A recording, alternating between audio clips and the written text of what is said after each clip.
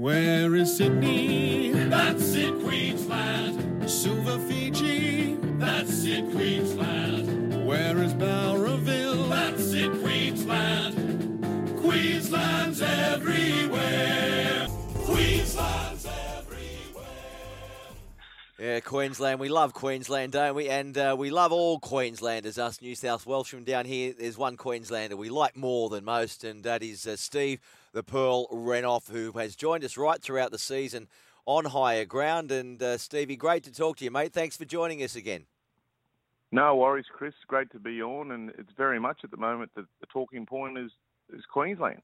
I know, again. I mean, we can't believe it. But I'll just tell our listeners too, and they're probably used to you being on, and we generally have the Higher Ground. It's been a rugby league show right throughout the season. Well, now, Pearl, they've given us licence to sort of spread our wings a bit. So it's not just rugby league. We're doing all sports here tonight.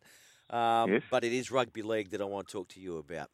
Now, I wasn't quite sure whether you had any sort of affiliation or involvement with any of the three bidding teams for the new NRL franchise. You weren't really involved with any of them, were you? No, mate.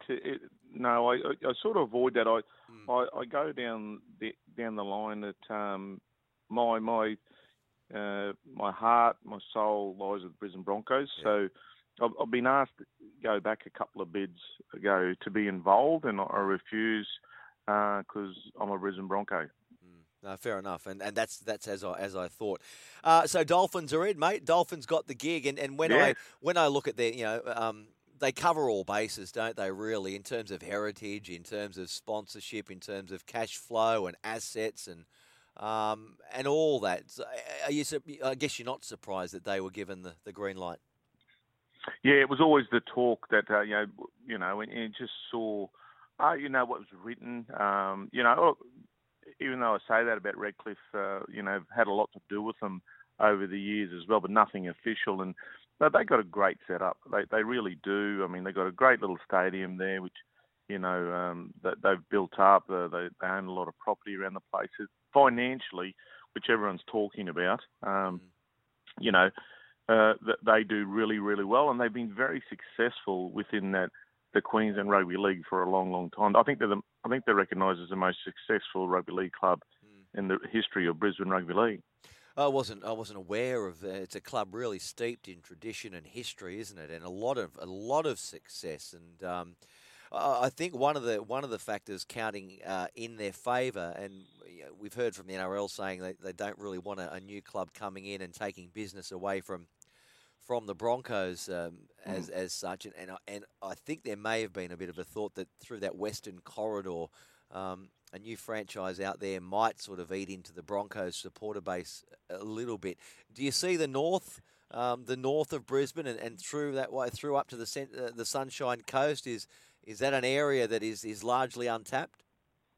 Yeah, I think it's untapped, and as you mentioned, Chris, I don't think it'll affect the supporter base of Brisbane Broncos, to be honest. And you did mention there, and I did a function out at Ipswich late last week, and we got to chat a little bit about that bid. And what you realise is, and I knew this, I mentioned it when I was speaking, that just when you look at the train line from Ipswich into Brisbane and you come footy time, a lot of the people that support Brisbane Broncos actually come from Ipswich and that surrounding area. And people go, well, you just got to sit on a train and see the people that come in. So that, and I think Redcliffe is very, very different dynamic.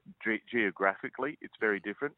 And Redcliffe have their supporters, and that's great. They're hardened supporters. But it doesn't really, I don't think they'll affect the Brisbane Bronco base, to be honest. Re the name, just the Dolphins, so they're not going to be called the Redcliffe Dolphins or the North Brisbane Dolphins or the Sunshine Coast Dolphins, but just the Dolphins. And a lot of people are saying you guys are crazy not to have a geographic area associated with your name. Can you understand that? What are your thoughts? Look, I would have thought, because obviously Redcliffe are going to still form a team in the Q Cup. So that they'll hold, the Redcliffe Dolphins. And but for me, when you look at that area and sport in different and the area they live in. I thought, Moreton Bay Dolphins possibly could work, but because that encapsulates with obviously different geographics with the LGAs and that. Moreton Bay covers a fair area across the north of Brisbane. And that's where they possibly could have eaten into Brisbane Broncos support, but we do hold a lot of support in the Moreton Bay as well, so I'm pretty surprised by that. I can understand. Okay, so that, I didn't think about that. So Redcliffe Dolphins will still compete in the second tier. But the club over the years, I mean, it's had some great rivalries, hasn't it, in the Brisbane Rugby League competition. So, you, for example, like a Winner Manly fan or an Easts fan or Souths fan, they're not going to suddenly attach themselves to a Redcliffe Dolphins, are they, in the NRL? You wouldn't have thought. So dropping the Redcliffe, I can understand that, and they want to throw their net, I guess a little bit wider. I maybe think it's a that's their smart planning. move. Yeah, and look, they pay people, Chris. I'll be very, and sometimes it works, sometimes not, but they pay people to make those decisions. So I never sort of sprout being a marketing guru, but it'll be interesting to see what happens. I heard Sats earlier tonight.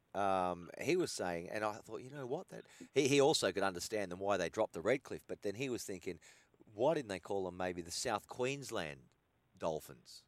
So you've got your North Queensland Cowboys, your South Queensland Dolphins, your Gold Coast. Do you remember the South Queensland Crushers? Yes, I do, and it was it didn't end well, and maybe that's probably why. Yeah, I don't think they really wanted that association, and I can understand why they've done that. But it'll be interesting. Dolphins are beautiful, Stevie. Dolphins are beautiful, and they do like to travel around. Kids love them. Yes. How do you think this team will go first couple of years? And I mean, they couldn't have attracted a better foundation coach than the man they've found. Wow, yeah. Look, and that this is probably going to be. It'll be recognised as one of Wayne's poignant moments in his career because he's done it before, but he's doing it now at this time of his career. And everyone will be watching how he can recruit. I mean, and he made a good comment today in the media. He said, "Look, I don't want Redcliffe.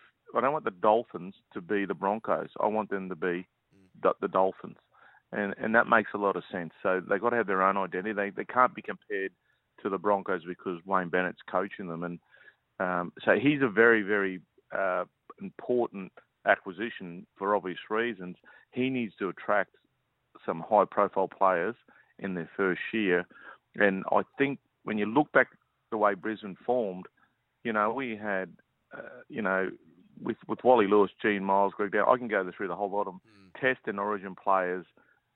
We had plenty to kick us off. And I think the big difference is, and this is what Wayne will be looking at, they need to win straight away. They really need to win games. Brisbane did it back in '88. I think they won 6 in a row, and that got bums on seats, and that got supporters, and that got members. And it's a simple concept, but it's not that easy to do. Well, he won 6 premierships at the Broncos in that period, didn't he? And you were a part of that. You won 4 of them under Wayne yourself. What would be a pass mark then? What do you think they'd accept in year one? Sort of a finish on the ladder. Where?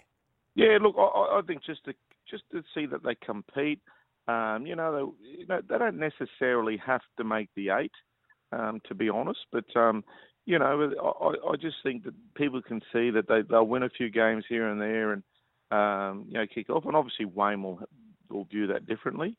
But the thing is, I just think that the first year they got this team, they know they can, once given the chance and a little bit of time, that let's push forward, say maybe to a year on from when they come in, that they will be in the 8, and that'll be a target of Wayne. I really don't think the first year, to be honest, but really depends what players they get.